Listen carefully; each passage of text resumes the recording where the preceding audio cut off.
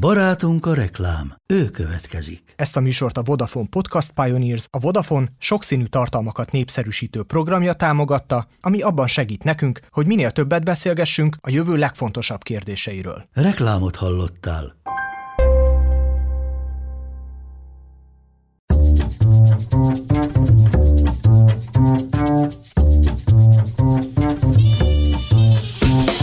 Sziasztok, ez itt a Könyvpárbaj, a Brainbar könyves podcastje.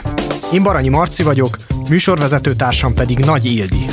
Mindkettőnk számára nagyon fontosak a könyvek. Mindkettőnknek rengeteg van belőle, és mindketten képtelenek lennénk meglenni nélkülük.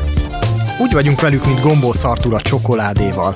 Szeretjük a hosszút, a rövidet, a tavait, az ideit, egy szóval, ahogy a mese mondja, minden olyat, amit csak készítenek a világon.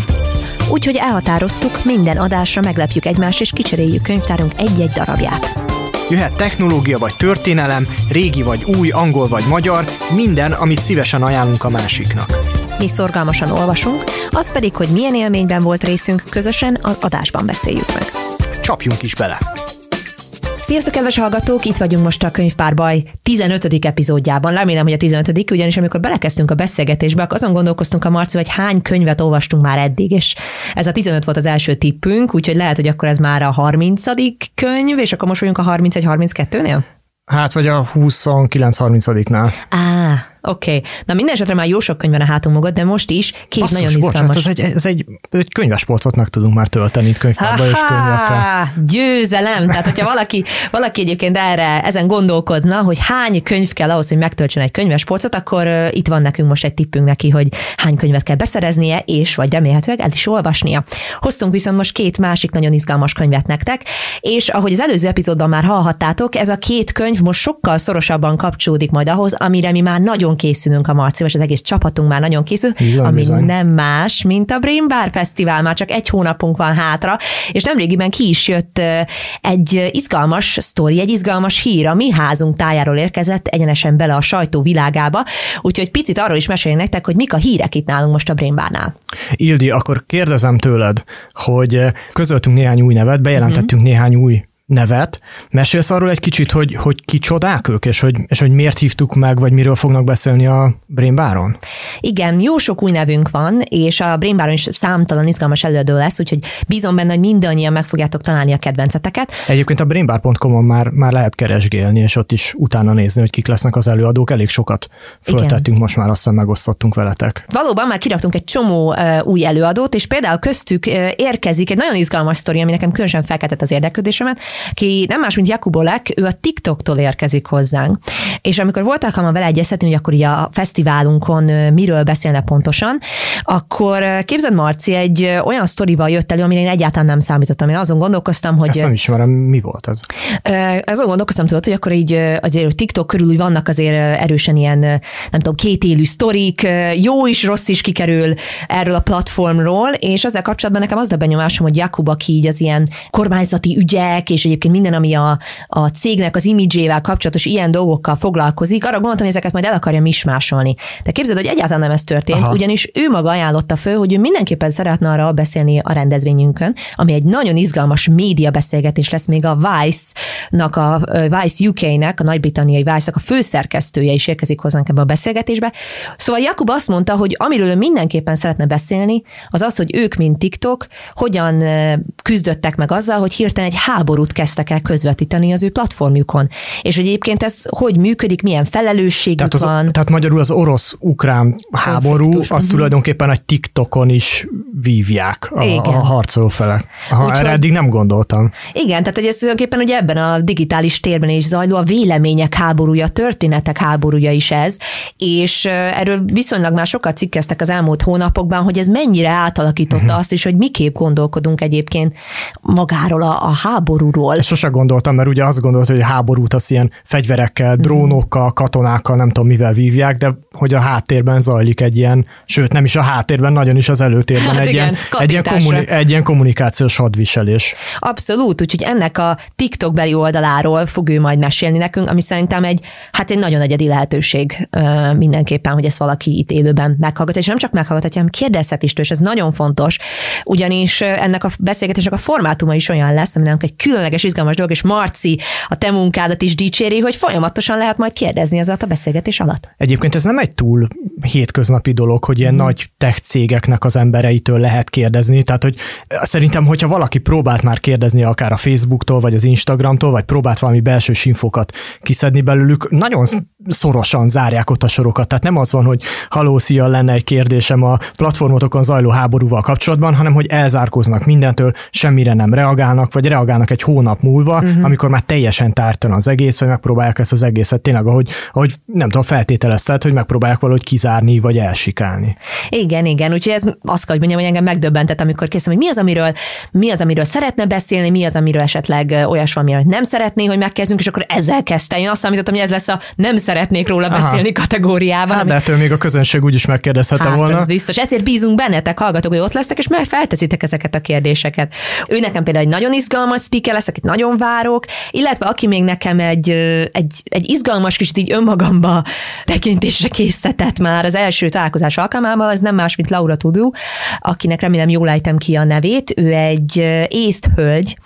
Ő tulajdonképpen a katonaságnál dolgozik Észtországban, de nem csak az a lényeg, hogy a katonaságnál dolgozik, hanem nagyon magas pozícióban, és tulajdonképpen védelemügyi katonasági tanácsadó. Aha. És nagyon izgalmas összefüggéseket húzott, amire egyébként én nem gondoltam azzal kapcsolatban, hogy a sorkötelezettségről gondolkodunk, akkor bennem például van egy kicsit egy ilyen viszolygás, hogy én nem feltétlenül érzem azt, hogy ez egy ilyen jó dolog, nem kéne ezt kötelezővé tenni, de közben tök sok ismerősöm van például Izraelből, akiknél ez a legtermészetesebb dolog, és az elmúlt években ezen elkezdtem gondolkodni, hiszen sokan elkezdtünk ezen gondolkodni, hogy mi is ennek a relevanciája most a mi életünkben, és ő például ezt azzal is kötötte össze, és ilyesmikről, és még rengeteg másról fog beszélni a fesztiválon, hogy egyébként jövőnk biztonsága, az országunk biztonsága, az mennyire egyébként a mi felelősségünk, és engem eléggé elgondolkodtatott az, hogy ez az egész felelősség kérdésköre. Úgyhogy látjátok, most is bizonytalan vagyok, ahogy beszélek róla, mert én sem tudom még, hogy mit gondoljak. És azért jó, hogy jön, mert lehet, hogy segít eldönteni, hogy mit gondoljak. Szerintem azért az is van, hogy amikor van egy ilyen nagy szomszédod, mint Észtországnak mondjuk Oroszország, akkor ott a biztonság nem a luxus kategória, hogy megvan minden, és akkor majd a végén majd legyünk még biztonságban is, hanem olyan szinten vannak vele átitatva a hétköznapok, hogyha van egy ilyen nagy és nem túl barátságos hajlamú szomszédod, hogy egyszerűen ez egy mindennapi téma. És éppen ezért nagyon érdekes az ő perspektívájuk, hogy van egy relatíve, nem tudom, gondolom, azt hiszem, hogy néhány milliós Észtország, nem? Tehát, hogy egy fele Magyarország sem, egy 200-300 milliós szomszéddal, szóval őket azért párszor már ugye zárójelbe tették így a történelem során, amikor arról volt szó, hogy át kell masírozni rajtuk, vagy el kell foglalni őket.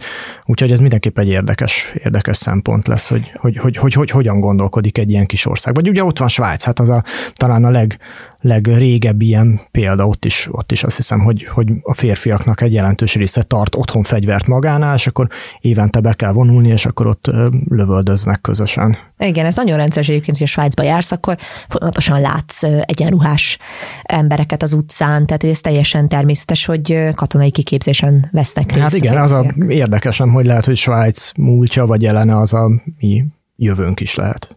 Igen, most kicsit ilyen borús témákat vetettünk föl, de kik vannak még, akiket még bejelentettünk? Olyan emberekről is van szó egyébként, akikkel egyébként itt a Brainbar podcastjaiben már beszélgettünk, úgyhogy azt javaslom, hogy itt picit tekerjetek lejjebb itt a Spotify-on, és fogtok találni nagyon érdekes beszélgetéseket, például legutóbb dr. Kújja András TikTok orvossal, illetve hát nem csak TikTok orvos, hát úgy hangzik, hogy TikTok orvos, mint hogyha valaki csak TikTokon lenne orvos, de ő egy orvos, akit hát 180 000 követnek a TikTokon. Elég kemény ebbe a tudománykommunikáció témában. Igen, vagy itt volt például Pogácsa Zoltán, aki egy kicsit más témában fog beszélni, de az ő gondolkodásmódjukat, vagy gondolataikat akarjátok megismerni, akkor csak tekerjetek egy kicsit lejjebb, és itt van rengeteg érdekes beszélgetés. És, hogy mi várható még a Brainbaron, 2 olyan könyvet hoztunk ma nektek, akiknek nem is a szerzői, de a hozzájuk kapcsolódó emberek, majd ez kicsit később világos lesz, nálunk lesznek a fesztiválon. Azt hiszem, hogy néhány adással korábban már beleengedtem, hogy az egyik kedvenc, vagy az egyik legjobban várt előadóm az idei Brainbaron, az nem lesz más, mint Julie Berwald, és a legújabb könyvét, ez egy 2022-es idei évben megjelent könyv, szinte még nyomdaszaga van. Azt hoztam most neked ebbe az adásba, Azt kell tudni Julie Berwaldról, hogy ő egy Texasban élő tengerbiológus, végzettségét tekintve tengerbiológus, aki sokáig mondjuk így, hogy nem praktizált, nem tengerbiológuskodott, hanem egy ilyen tudományos író volt, mindenféle olvasókönyveket szerkesztett, azt hiszem, tehát már írt egy könyvet, ezt is talán meséltük már ebben az adásban, a medúzákról, ami szintén nagyon-nagyon érdekes volt, és az új témája, Life on the Rocks, ez a könyvnek a címe, ez a korallokkal foglalkozik. Tulajdonképpen a tengerben 2 nagyon érdekes ilyen kreatúra él, amiről nem veszünk tudomást. Az egyik az a kovamoszat, ami... Na, erre nem számítottam, ez egyik az a kovamoszat. Igen, persze, mert mire gondolsz, hogy biztos a bálna, vagy a delfin, vagy valami jól látható izé. Tehát a kovamoszat adja nekünk a levegőben található, amit most is belélegzünk, oxigénnek a jelentős részét. Nem az esőerdő, ő a földtörténetnek egy ilyen titkos főszereplője, és ha nincs kovamoszat... Hőse. Így van. Nem vagyunk mi emberek se, vagy nem ebben a formában. És a másik meg a korall. És ezt akartam, igazából egy ilyen teszt is volt, vagy nagyon kíváncsi vagyok arra, hogy te például mit tudtál a korallról, hogy mi a bánat az a korall, mielőtt elolvastad mondjuk ezt a könyvet? Nekem mindig egy kis ilyen misztikus dolognak tűntek, de valahogy nagyon-nagyon hamar bevésődött a fejembe, talán még egyébként általános iskolában vagy gimnázium, hogy a korallokat védeni kell. Szóval a korallokkal kapcsolatban azért jó pár évtizede elindult egy ilyen korall kampány, és amikor néztem Julie-nak a bibliográfiáját, hogy akkor miről váltott mire, akkor gondoltam magamban, hogy hát igen, a kevéssé népszerű medúzákról átváltani a nagyon szeretett korallokra, az remélhetőleg szintén neki is a nagyon megérdemelt sikert, ha szabad így fogalmazni, és népszerűséget, amihez mi igyekszünk hozzájárulni itt a Brain Baron, elhozza majd. Ugyanis a korallok szerintem rendkívül népszerűek. Viszont mindig kérdés ugye az ilyen környezetvédelmi témákban, hogy ideig, óráig népszerűek a témák. No, de minden esetre az én személyes korall élményeim, azok kicsit valahogy ez az ilyen mániákusan meg kell védeni, misztikus lény a tenger nem túl mélyén kategóriába estek, és ez azt jelenti, hogy abban a szerencsés helyzetben vagyok, hogy néha volt alkalmam így nem búvárkodni, hanem ez a snorkelezés. Nem tudom, van magyar szó arra, hogy snorkelezés? Hát, azt régen azt hívták búvárkodásnak, csak a pipával. Felszíni, vagy igen. Valami ilyesmi. Na mindegy, minden esetre sajnos én picit rosszul szoktam lenni ilyen alkalmakkor, valahogy ilyen kis ilyen tengeri betegség száll meg, úgyhogy ilyen fél óra snorkelezés után így felszoktam adni a dolgot, viszont a párom nagyon szeret snorkelezni. Ugye ez a különbség, hogy én a hullámok tetején szeretek lenni, szörfözni szeretek, ő pedig snorkelezni szeret így a hullámok alatt. Viszont nagyon-nagyon kevés országban teljesíthető mind a kettő egyszerre, úgyhogy ebből mindig szoktak kicsit ilyen összetűzések lenni, hát nem komoly összetűzések, de hogy összetűzések, hogy akkor snorkelezés vagy szörfözés. Na de amikor alkalmam volt... Nekem egyértelmű a válasz. Neked egyértelmű. Sajnálom, de a búvárkodás. Igen, a Marcinak egyértelmű a válasz. És mindig az a pár alkalom, amikor szerencsém volt eljutni a korallokhoz, én bevallom, Marci, én rettegtem, hogy véletlenül hozzájuk érek.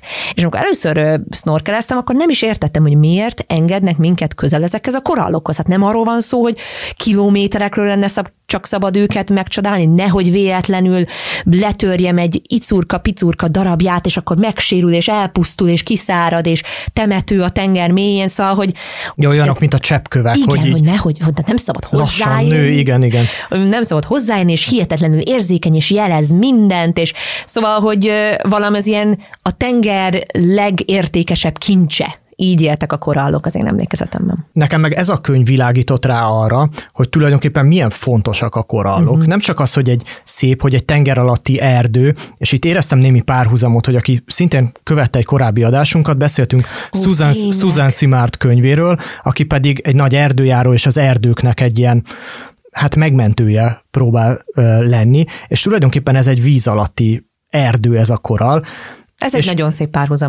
És talán a legfontosabb gondolat, amit Julie Berwald elmesél ebben a könyvben, az az, hogy egyébként, és erről fogalmam nem volt, hogy a meleg tengerek, az óceánok, ahol a korallok élnek, most hogyha egy magunk elé képzeljük így a Földet, akkor ott az egyenlítő mentén mondjuk így vannak valahol ezek, hogy azok egyébként olyanok lennének a korallok nélkül, mint a sivatagok, tehát alig élne benne élőlény, viszont van a korallnak egy haverja, vagy tudod, volt ez a mém, azon gondolkoztam közben, a Name a More Epic Duo mém, igen, és hogyha van a világon, vagy a bioszférában epic duo, az a korall és az alga duója, mert a korall az algák segítségével tud ezekben a meleg tengerekben megtelepedni. És hogy tulajdonképpen ezt a meleg tengeri sivatagot, ezt ő változtatja egy ilyen dzsungelé vagy paradicsommá. Tehát ugye az alga fotoszintetizál, a korallal mindenféle tápanyag cserébe vannak. Most ez egy nagyon érdekes dolog, és gondolkoztam ezen, hogy ezt hogy lehet elmondani, hogy a korall a producer, és az alga a zenész, vagy fordítva, vagy ki az, aki futtat kit, vagy ki az, aki kizsákmányol, vagy ilyen egyenlő partnerségben vannak. Érdekes, mert ugye Julie egy-két interjúban például ezt úgy is fogalmazta meg, hogy ez olyan, mint egy ilyen adok-kapok, ilyen házasság, és akkor ki mikor hagy el kit, amikor már nem kapom meg azt, amit szeretnék, meg ilyen dolgokat is mondod. De igen, ez egy kemény duó. Nem is lehet tudni, sokan azt mondják, hogy mivel a korall az ugye állat, és az alga meg növény, hogy itt esetleg olyan, mint ahogy mi házi állatot tartunk, úgy tartja a korall az algát. De hogy az a lényeg, hogy ezek a korallzátonyok, ezek a tengereknek az 1%-át foglalják el, viszont a tengerben élő fajok negyedének, ha nem is adnak otthon, de a tengerben élő fajok negyede tőlük függ. Iszonyatos, óriási hatása van ezeknek a nagyon apró állatkáknak, amik hát nagyobb ilyen formációkat építenek, mint amiket ember valaha alkotott. Tehát, hogy kínai nagyfal, köszönjük szépen, gízai piramisok. Futottak még? Igen. A nagy korallzátony, csak hogyha ezt így magunk elé akarjuk képzelni, az olyan hosszan húzódik Ausztrália partja mellett, mint mondjuk azt hiszem, hogy Olaszország. Igen, ezt a méret, ez valahogy úgy fog össze, egy hihetetlen. És az érdekes egyébként, hogy még mindig ugye arról beszélünk, hogy az ökoszisztéma és ugye a tengerinek 1/4 van kapcsolatban a korallzátony. És ami viszont nekem még ennél is jobban emelte a tétet, hogy gyakran erre még mindig sokan így vonogatnak a vállukat, hogy tenger messze van, hát mi itt vagyunk ebbe a kis Kárpát-medencénkben, hát nincs itt tenger, hát ez hol érint ez engem, hogyha lehet, hogy még a klímaváltozásra is hatása van, jó, de az is majd biztos a partszakaszokon jobban érint az embereket, na de nem. Mert ugye itt az izgalmas dolog, hogy ezzel a párhuzammal az is összefügg, hogy egyébként ettől az ökoszisztémától, amit a korallzátonyok biztosítanak ebben a hihetetlenül táplálékszegény környezetben, ahogy te is mondtad, tényleg paradicsommal változtatnak egy sivatagot, a számítások szerint 1 milliárd ember függ ettől az ökoszisztémától, közvetetten vagy közvetlenül. A megélhetése, a táplálékok, a klíma, tehát hogy ez nagyon-nagyon sok emberre van igazából hatása, még akkor is, hogyha esetleg mi itt most Magyarországon ezt nem érezzük, sokkal nagyobb a tét, mint amilyennek elsőre tűnik. Azt is elmondja tök világosan a Julie Berwald, hogy ezt tulajdonképpen a korallzátonyt fölfoghatjuk úgy is, amúgy, mint egy ilyen ökológiai szolgáltatást. Például a mexikói öbölben a korallzátonyok fölfogják a viharoknak az erejét, hogy az nem jut el a partra, és nem rombolja ott szét a partvidéket. Igen, a cancuni hoteleket megvédi. És egyébként itt ér össze, nem tudom, ez az emberiség, meg a emberiség megélhetése, meg a korallok sorsa dolog, hogy a korallokra leselkedő legnagyobb veszély most az a klímaváltozás. Viszonylag könnyen azt hiszem, hogy el lehet tüntetni a korallokat a föld színéről azzal, hogyha a tenger víz hőmérsékletét néhány fokkal megemeljük. Nagyon érdekes kísérleteket lehet például ebben a könyvben olvasni, hogy 100 évvel ezelőtt, amikor még tényleg ez a téma sehol nem volt, voltak már tudósok, akik azzal próbálkoztak, hogy persze az érdekelte őket, hogy milyen életfeltételek között élnek a korallok, de hogy lehet olyat teremteni számukra, ami káros, tehát hogy lehet őket tönkretenni, vagy mi az a környezet, amiben már nem tudnak megélni. És azzal, hogy hosszú távon 2 fokkal megemelték annak a víznek a hőmérsékletét, amiben ez a korall volt, a korall kinyírodott. Az a epic duó, az, amiről beszéltünk, a korall és az alga partnersége, az valahogy válással végződött, az alga vagy eltávozott, vagy kilökődött a korallnak a szervezetéből, a korall az kifehéredett, senyvedett, és egy idő után elpusztult. Ez nem egy visszafordíthatatlan folyamat, de azt is mutatja, hogy mi emberek itt, mint a 8 milliárdan, napi hatással vagyunk arra, hogy a korallzátonyok most akkor életben maradnak, vagy sem. Amint mondtál, hogy ez nem egy visszafordíthatatlan folyamat, ez az, ami a könyvnek is az egyik indítása, talán az első vagy második fejezet az, hogy Julie ellátogat egy konferenciára, ahol különféle megoldásokról hall. Arra vonatkozom, hogy hogyan lehetne megmenteni ezeket a korallzátonyokat. És az a rész nekem még szintén nagyon érdekes volt, és ez valami, ami egy folyamatosan alakuló történet. Tehát ennek az történetnek nincsen vége. Van olyan is, hogy mint emberiség mi egyébként a klímaváltozás erősítésével ugye romboljuk a bolygót, de közben vannak olyan csoportok, hogy próbálják megmenteni ezeket a korallokat, szóval ezek így nem feltétlenül egymásnak vesznek, hanem egymás mellett futó dolgok. De hogy ezek a technológiák, amikről Julie említést tesz, ezek némelyik engem így megint csak teljesen lenyűgözött, ezt talán lehet, hogy ti is hallgatók, de te, Marci, mindenképpen tudod, hogy ezek az ilyen skifi dolgok, ezek nekem mindig nagyon megmozgatják a fantáziámat, és némelyik ötlet az egészen elképesztő volt. Tehát például volt szó erről az ausztrál ötletről, amiatt, hogy az ausztráliai nagy korallzátonynak a megmentésére számtalan kísérlet születik, és akkor volt egy olyan dolog, hogy akkor most ilyen felhőképzést igyekeznek elérni a korallzátonyok fölött, hogy akkor ezzel is a páratartalom a tenger fölött meg tudjon változni. Hát... Az a sztori, hogy a klímaváltozás miatt kifehérednek ezek az átonyok, mert nem bírják, olyan hőstresszbe kerülnek. Ez nem megint olyan szép, hihetetlen, nem, hogy a színek kiveszik, és hogy... Hát azért, mert az alga lelép, és az tudom, adja a színét. Tudom, csak milyen költői, és ez a könyv is elég költői egyébként. Azt csinálják, hogyha jól emlékszem, ezzel a megmentési technológiával, vagy az az ötlet, hogy ilyen aeroszolosítják a tenger vizét, és ezzel ilyen kis felhőket képeznek a korallzátony fölött, ami arra az időre, amire ez a hőstressz éri a korallt, tehát ezek az apró pici sós tengervíz cseppek visszatükrözik a napfényt, és alatta ezek alatt a felhők alatt egy kicsit hidegebb lesz a tenger. És tehát kicsit árnyékolja ott a korallokat, és így ezt a nagy mértékű pusztítást tulajdonképpen lehet késleltetni talán, vagy akár meg is állítani. Tehát ez a fajta korallfehéredés, ez jelenti most a legnagyobb problémát a korallok számára. De amiért én szeretem ezt a könyvet, hogy ez nem egy gyászjelentés. Tehát nem arról szól, hogy itt most pusztul a világ, és akkor jaj, de szörnyű, omlanak le körülöttünk a dolgok, hanem arról is szól, azokról az emberekről, azokról a hősökről, akik ezzel ellen nem csak próbálnak, hanem akarnak, és tesznek is ez ellen. És arról is szól egyébként egy kicsit, hogy ez a korallfehéredés, mert nagyon látványos, tehát sokkal látványosabb felvételekről lehet, mint a színes korallok, mert az egybe ott minden nagy fehérré változik, aztán utána úgy néz ki, mint egy háborús övezet, tehát ahogy az egész korall összeomlik, meg ott ellepi ilyen törmelék, tényleg nagyon hogyha néztek erről felvételeket, hát borzalmasan néz ki, tényleg olyan, mint egy háborús övezetbe nézne be az ember, de hogy vannak a korallok között nagy túlélők, és hogy vannak kifejezetten olyan tudósok, akik próbálják megtalálni azokat a korallokat, amik ezt a hőstresszt igazából jobban viselik. Tehát azért az evolúció itt munkában van, tehát vannak olyan példányok. Nem adja fel olyan könnyen. Igen, de azért, tehát hogyha ez a hőmérséklet növekedés viszont egybe mindenhol beüt, akkor nem lesz esélyese azoknak se túlélni, amik viszont jobban kibírják ezt a megemelkedett hőmérsékletet. Úgyhogy itt ebben jól jön az emberi segítség, és merülhetünk egyébként Indonéziában a szerzővel, ahol meg olyan tudatos tudósokkal korallkertészkedés. Így nagyon jó, korallkertészek munkáját mutatja be, akik egyébként a helyi erőkkel együttműködve próbálják újra telepíteni ezeket az egész nagy, hatalmas korallzátonyokat, amik ott mentek a levesbe.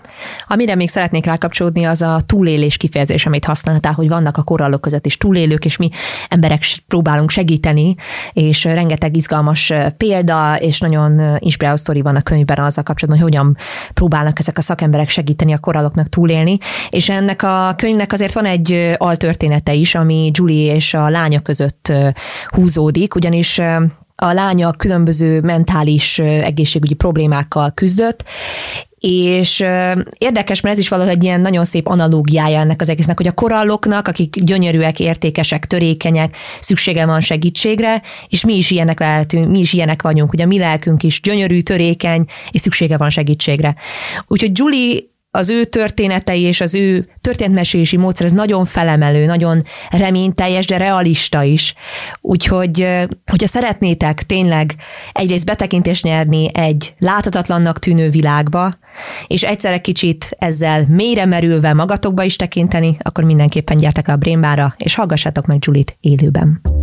Még kaphatók a kedvezményes jegyek a szeptemberi Brainbar Fesztiválra. Ha pedig tanár vagy diák vagy, látogass el a brainbar.com-ra, és csapd le mielőbb az ingyen jegyedre.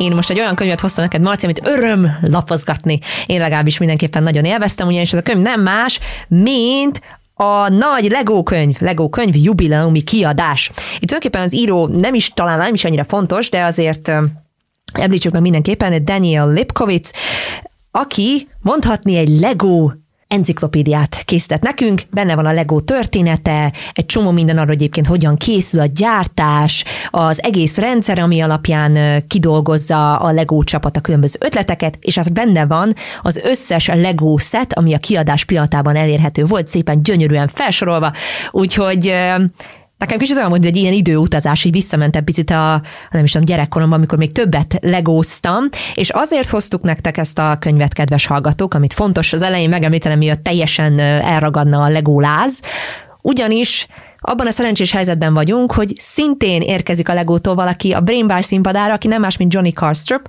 és ő pedig a Lego Ideas nevezetű csoportnak, ami a Legón belül talán az egyik legizgalmasabb osztály, ő a vezetője. Ugyanis a Lego Ideas, és most szerintem át is adom neked, Marci, a szót, mivel foglalkozik?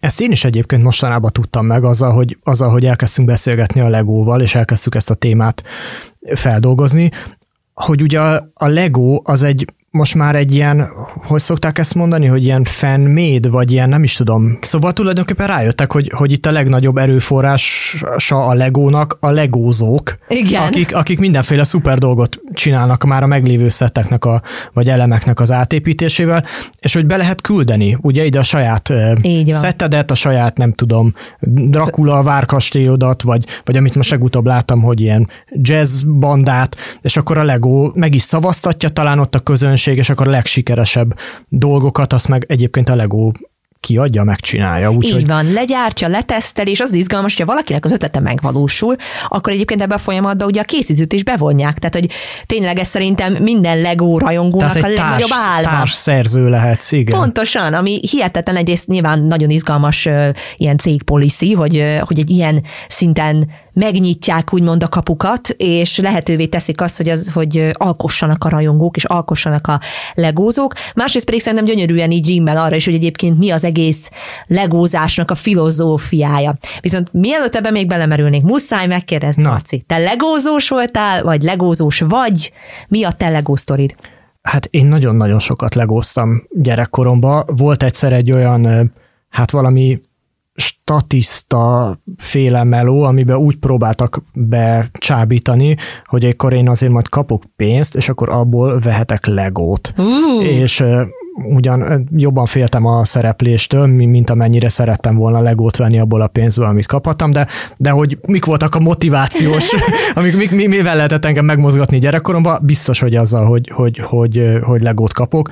Rengeteg Legón volt, nagyon szerettem, iszonyatos Lego nosztalgiám van még a mai napig is. A Lego egy csodálatos dolog, nem lehet, nem tudom, vagy én biztos nem tudok nem elérzékenyülve beszélni a Legóról, és egyébként ez a könyv egy csomó olyan új infót adott nekem, mivel a Legóval gyerekkorodban találkozol, tehát olyan magától értetődő, nem kezdesz el gondolkodni, hogy ez most honnan jött, miféle dolog, de például a Lego Story, az nekem egy nagyon-nagyon fontos kiegészítője volt ennek az egésznek, hogy egyrészt fogalmasabb volt. Te tudod, mit jelent a Lego? Hát most már a könyv miatt meg kellett tanulni. Lego név az azt jelenti, hogy leggot, vagyis dánul játsz jól. Ez fogalmasabb volt, de mert jó hangzik, nem Lego? Hát most nem gondolkoztam a névjelentésen. És ilyen nyelvfüggetlen is, könnyű kimondani. Tehát még nem fókuszcsoportozták le 100 évvel ezelőtt Dániában. Milyen igaz tényleg. És tehát szóval a sztori az, hogy ez az egész egy családi asztalos műhelyből indult, és tehát ez a vállalkozás története is nagyon érdekes, mert ez a Ole Kirk Christiansen nevű asztalos csóka, tehát ez egy ilyen meg nem énekelt hőse, hogy így mondjam, a vállalkozóknak. Özvegy fickó, 4 fiúgyerekkel, tehát azért az kemény lehetett 4 fiúgyereket fölnevelni ott az asztalos műhelyben, 2-szer leégett a műhelye, tehát hogy hányszor állt talpra, és akkor elindította a vállalkozását ilyen kb. Mint nem tudom, emlékszik-e bárki ezekre a csatogós lepkére, kb. Ilyen szintű ilyen fajátékokkal, tehát ilyen kacsára, amit így a gyerekek tudtak húzni maguk után, mert kerék volt rá szerelve, meg ilyen jojókkal, meg én nem is tudom, aztán ilyen különböző figurákat is ugye ők elkezdett gyártani ezekhez. Innen átállt a Legóra. Tehát, hogy azt hiszem, hogy a második világháború után az első között vásárolt Angliából nagyon-nagyon sok pénzért egy ilyen fröccsöntő gépet. Fölismerte ezt a lehetőséget, és akkor ezek és az anyagnak a fontosságát. De igen, hogy van egy nagy váltás paradigmaváltás, ez nagyon izgalmas egyébként. Hogy az egyedi fa játékokról, mert azt ugye mégiscsak valahogy hogy gépekkel, de azt valahogy mégiscsak kézzel festés kellett például. Igen, dolgozni rajta egy csomót, átért egy tömeggyártott műanyag kockákat gyártó vállalkozásra. Ford nagyon büszke lenne. Na ez az nagyon érdekes, hogy én például annyira nem szeretem a műanyagot, meg a műanyagnak van egy ilyen eldobható érzése. De hogy itt ez az egész Lego filozófia megfordítja a műanyagot, és tulajdonképpen a tartóságnak egyfajta, hát ilyen... szinonimája mindenképpen. Abszolút. Ezt a könyvből tudtam meg, hogy 1958 óta azonos paraméterekkel gyártják a Lego elemeket. Tehát ha te vettél 58-ba egy elemet, meg vettél tegnap egy elemet, azok gond nélkül összeillenek. Tehát egy ilyen ennyire tartós változó világban, hogy 3 generáció alatt ez a 2x4-es kockája a Legónak, amivel szabadalmaztatták, hát ez az állandóságnak egy óriási szimbóluma lett. Teljesen, ez nagyon izgalmas, hogy ezt meséled. Szerintem a Lego készletek, és amióta a Lego bekerült a háztartásokba, és nehéz lenne, és remélhetőleg én azt kívánom, hogy minden családnak legyen legalább egy Lego szettje. Én ez lenne minden gyermeknek ezt kívánom. Jaj, de bocs, de hogy én itt most ömlengtem a Legóról, de hogy azt nem kérdeztem meg, hogy te legóztál. Na, de most jön a sztori, ne aggódj, mert ezzel akartam átvezetni. Ugyanis az, hogy tényleg azt kívánom, hogy minden családnak legyen Lego szettje, ugyanis nálunk otthon is megvan a család Lego szettje. A család Lego szettje egy fehér dobozban lakik, és egészen attól kezdve, hogy a bátyáim megkapták az első Lego szettjüket, egészen mosáig, hogy az unokahúgaim játszanak a Legóval, meg a duplóval. Ez a Lego szett alapjában véve ugyanaz. Nyilván egy-két dolog elveszett, meg letört a keze a figurának, a kalóz szettünkből, meg mindenféle ilyesmi, de hogy összekombinálódott, meg egy-két dolog, szerintem nem tudom, szomszéd kutyába végezte, vagy valami ilyesmit, tudod, így megette valaki, vagy ilyenek, és természetesen nem esett baj a kutyának, kedves hallgatók, ne aggódjanak, de hogy minden esetre ez a Lego, ez öröklődik, ez a család történetének a része. Ja, mint az étkészlet régen. Így van. Hát, és az egyik bátyám ráadásul nagyon vicces volt, ami még így emlékszem picit ilyen vicces összeszólalkozás is volt, mert ő már egy korán elkezdte mondani, hogy majd ő szeretné a Lego szettet elvinni a saját gyerekére. És akkor mondom, hogy hát azért erről mi beszélnünk kell, mert hogy azért mégis ez közös Lego szett, és abban egyeztük meg, hogy az édesanyámnál van. És akkor ezért ott lakik a Lego, és ezért oda lehet menni. És el lehet zarándokolni a fehér dobozhoz. Így van, úgyhogy én óriási legózó voltam én is, de remekül látszott azt, és én nagyon sokat beszélek a családomról, mert ez egy ilyen nagyon érdekes, ilyen szociológiai példája egy csomó mindennek, hogy ki hogyan játszik a Legóval. Óriási eltérések voltak, a legidősebb testvérem az mindent a szabályok szerint csinált, akkor volt a középső testvérem, aki ilyen nagyon kreatív, mindent így szétszedett, és új dolgokat ja, tényleg, hogy hányféle legózó van, mert valaki azt szereti, hogy nézi a tervet, megcsinálja, és pontosan. Akkor kiteszi a polcra a tűzoltóautót, vagy a város, hát nálunk a város volt a nagy issú, hogy hát a város, és akkor a Szabolcs tesóm mindig azt csinált, hogy hát a városban mindenki tökéletesnek kell működnie, meg minden ilyesmi. Én azon gondolkoztam, hogy a város élete hogy zajlik, és hogy hát mindig ugye ilyen nagy, mit tudom én, valami katasztrófa történik, hogy ki elég valami, vagy elrabolnak, vagy tehát, hogy mindig valami sztori volt. Igen. Konfliktusok voltak, amiket meg kellett oldani, és a város összefog, és akkor valami pozitív sztori jön ki belőle, és aztán a Domi tesómmal mi különböző szintekre elmentük, mert a Legót arra használtuk, hogy ez egy ilyen űrjáró autót építettem át valamiből, meg volt az űrjáró kalózhajónk, ugye, és akkor azzal ilyen különböző világokba utaztunk. Idősebb tesóm kicsit ki volt akad, vagy már megint elloptuk a nem tudom milyen kiegészítőt, ahhoz, hogy valami idióta kocsit építsünk. Mindenki máshogy legózott, de ami fontos, hogy a szüleim is legóztak velünk. Tehát, hogy az egész családunk legózott egyszerre, tehát nem csak arról volt szó, hogy akkor tudod, ott a gyerekek ott el vannak, és akkor próbáljuk elfolytani a káromkodást, amikor rálépünk a Lego figurára, amit széjjel hagytak, hanem ez egy ilyen közösségi családi dolog. Teljesen. Szerintem az a rejtett ilyen összetevő a Legónak, ami nincs benne a dobozban, ezek a történetek, amik összeállnak belőle.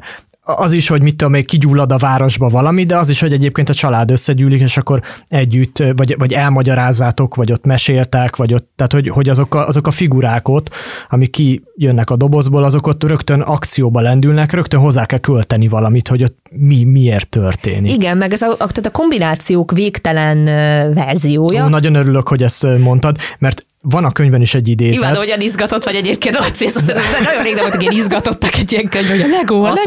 Azt mondta a Lego elnöke, és persze ez egy egyszerű matek, csak azért még mindig érdemes rácsodálkozni, hogy 6 darab azonos 2x4-es elemből több mint 915 millió kombináció állítható össze. Tehát nyilván exponenciálisan növekszik, ahogy rakod össze, de hogy ez a, nem tudom, hogy a végtelen az mekkora, de ez elég közel állhat a végtelenhez, hogyha ezt egy doboznyi legóval képzeled el, hogy abból hányféle űrkalózhajót vagy város lehet összeállítani, és hogyha ezeket a különböző előre megvett szetteket még vegyíted, és akkor meg végképp egy ilyen teljesen szürreális világba találhatod magadat, ami viszont amúgy a gyerekeknek meg a természetes élettere. Tehát ott mi lehetne az űrbe kalóz, vagy a nem tudom, űrhajós, a város, mindenhol, bármi lehetséges. Ami érdekes egyébként, mert ugye, hogy kezdtek egyre jobban kijönni a különböző szettek, azért úgy picit az úgy lekorlátozta, úgymond ezt a világot. Egy csomó szempontból, hogy az ember megveszi, akkor arra gondolt, hogy hát akkor ez most a Star Wars szett, és nem fogok hazudni, kedves hallgatók. Ahogy megláttam a 2002-ben kijött Birodalmi csillagrombolót ebben a könyvben, akkor azon gondolkoztam, hogy hát lehet, hogy akkor most így a következő fizetésemből mégiscsak így félre kéne tenni erre. Egy csillagrombolóra gyűjtök. Igen, és így én egy csillagrombolóra gyűjtök, én ezt így, nem mint, hogy most is szükségem lenne rá feltétlenül, de hát, hogy annyira gyönyörű volt, és akkor a lényeg, hogy egyik szomszédunknak meg volt a halálcsillag. Fú! Na és azt összerakni. Az érdekes ebben, hogy még hogyha ilyen szettek és sztorik, és ugye a Lego tényleg most már Lego videójáték, Lego Minecraft, Lego film, tehát hogy már ilyen... Láttad a Lego filmet? Én Lego filmet nem láttam, képzeld. Na képzeld, hogy én meg pont ezen gondolkoztam, hogy ez biztos valamilyen ilyen kellemetlen dolog lesz, és inkább nem akarok szembesülni vele, és azt kell mondanom, hogy a Lego Movie, meg a Lego Batman film is mind a kettő iszonyatosan vicces, jó pofa, jó humorú dolog. Nagyon-nagyon jó. Na, hát akkor ezt fel kell raknom a nagyon-nagyon jó, és annyi legós ilyen belső poén van bennük, hogy amiről tényleg azt gondolod, hogy ez egy újabb rókabőr, vagy a márkának valami újabb ilyen terekbe való, ilyen teljesen felesleges, igen, teljesen felesleges kiterjesztése, nem az. Úgyhogy sajnálom, tehát próbál az ember fogást találni, hogy lehet ezt a gyönyörű Lego utópiát kikezdeni. Én igazából feladtam, nem is szeretném tovább kapargatni ezt a dolgot. Nekem ez megmarad egy ilyen csodálatos világnak, ahol minden tüzet eloltanak a városba, és minden halálcsillagra jut egy csillagromboló. Így van. Említetted ezt a kacsát, ami az egyik első játék volt, amit igen, ez alapító. Az a fajáték. Az a fajáték, a kacsa. És a Legónak ugye nem csak játék szempontjából van nagy fontossága, hanem oktatás szempontjából is óriási szerepe van, kreativitás fejlesztés szempontjából, kutatás szempontjából, programozás szempontjából, tehát a Lego robotika programja, azok is hihetetlenül érdekesek, egészen attól, hogy robotkart tudsz építeni Legóból, és mindenféle ilyesmi. És a kacsára visszakapcsolódjak, egyszer részt vettem egy ilyen tréningen, ahol Lego kacsát adtak először. Tehát adtak azt hiszem 6 vagy 7 elemből álló kis zacskót, amiből egy kacsát kellett összerakni. És ezt utólag megtudtam, hogy ez a Legónak ez egy ilyen kifejeztett ilyen tréning, kreatív tréning metodológiái is vannak, és az egésznek a lényege, hogy rámutassanak a gondolkozásbeli különbségekre. De hogy nincs tervrajz hozzá, hanem olyan kacsát raksz össze azokból az elemekből, amit csak szeretnél, vagy ahogy egy kacsát elgondolsz. Ahogy elgondolok, és emlékszem, hogy mi 3 voltunk egy ilyen kis csoportban, és az volt konkrétan, hogy ketten ugyanúgy csinálták, és én meg teljesen máshogy raktam össze a kacsát. Tehát, hogy és akkor picit úgy meg is voltam zavarva, hogy mondom, hát ez nem így kellett volna, vagy ez így hogy van. És akkor itt jött egy újabb felismerés, amit csomószor ugye, nem tudom, belekerülünk felnőttként, ugye rendszerekbe, kezdünk munkába járni, mindennek megvan a maga rendje, a rendelt ideje, és a Lego tréning, vagy a Lego játékkal végzett tréning igyekezett emlékeztetni arra egyébként, hogy ugye nagyon-nagyon hasznos lehet ez a másfajta logika, és teljesen okés, ami gyerekként is így volt, még akkor is, ha van, aki szerette követni a szabályokat, teljesen rendben van máshogy csinálni valamit. Attól még ugyanúgy építesz. És megint ugye az is fontos, hogy hát lányok, fiúk, mindenki egyszerre csinálhatja ezt, tehát nincs ebbe se egy ilyen típusú limit, hogy akkor most csak a fiúknak van, vagy csak a lányoknak van. A Lego az pont egy olyan dolog, amit mindenki imád és élvez, beleértve minket is. Ez vagy nagyon izgalmas felismerés volt, hogy még mindig ezt a kacsát, ezt az első kacsát például használják arra, hogy emlékeztessenek minket arra, hogy milyen is gyerekként alkotni. Elolvastam ezt a könyvet, és ha nem is szaladtam, mert volt pár más dolgom is, de azért néhány nap után eljutottam egy Lego boltba, mert úgy voltam vele, hogy nagyon rég jártam ott, és muszáj körülnézni. Egyébként egy rendőr és egy tűzoltó autóval távoztam, de szóval nagyon kíváncsi voltam, hogy milyen szettek vannak, meg minden, és már abszolút nem vágom azokat az ilyen franchise-okat, amiből én a Bionicle-nél elakadtam. Igen, valahol, de még a Ninjago-t még tudom, de vannak most már olyanok, amiket egyáltalán nem értek.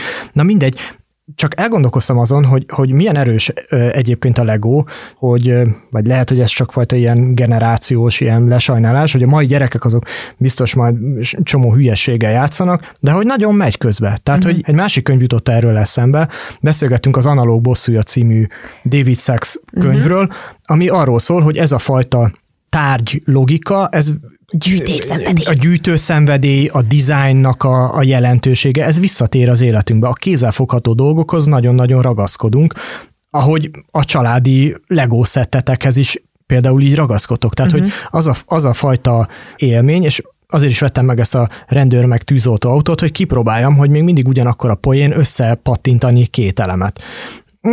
Kicsit megfakul, de amúgy igen. És azt gondolom, hogy ez olyan dolog, ami valami emberi közös nyelv, tehát ami nem fog igazából az idő. Az, hogy darabokból összerakni valamit úgy, hogy használod hozzá a kezedet, az agyadat is, hogy az elemek a helyükön legyenek, aztán persze szétbontod és csinálsz belőle tök más, ez egy másik dolog, az szerintem egy ilyen örökemberi állandó. Erről, amit mondtál, egy idézetet az eszembe, amit a könyvolvasással közben nagyon erősen előjött, és ez pedig George Bernard Shaw, aki egy Nobel-díjas írdrámaíró. Ő neki tulajdonítják azt az idézetet, hogy nem azért hagyjuk abba a játékot, mert megöregszünk, hanem azért öregszünk meg, mert abba hagyjuk a játékot. Ez volt a Könyvpárbaj, amiben Julie Berwald, Life on the Rocks és a Lego könyv című könyvekről beszélgettünk. Olvastál egy könyvet, amit szerinted mindenkinek ismernie kéne? Rakd ki sztoriba Instagramon, tegeld a Brainbart, és mi tovább osztjuk a kedvencedet.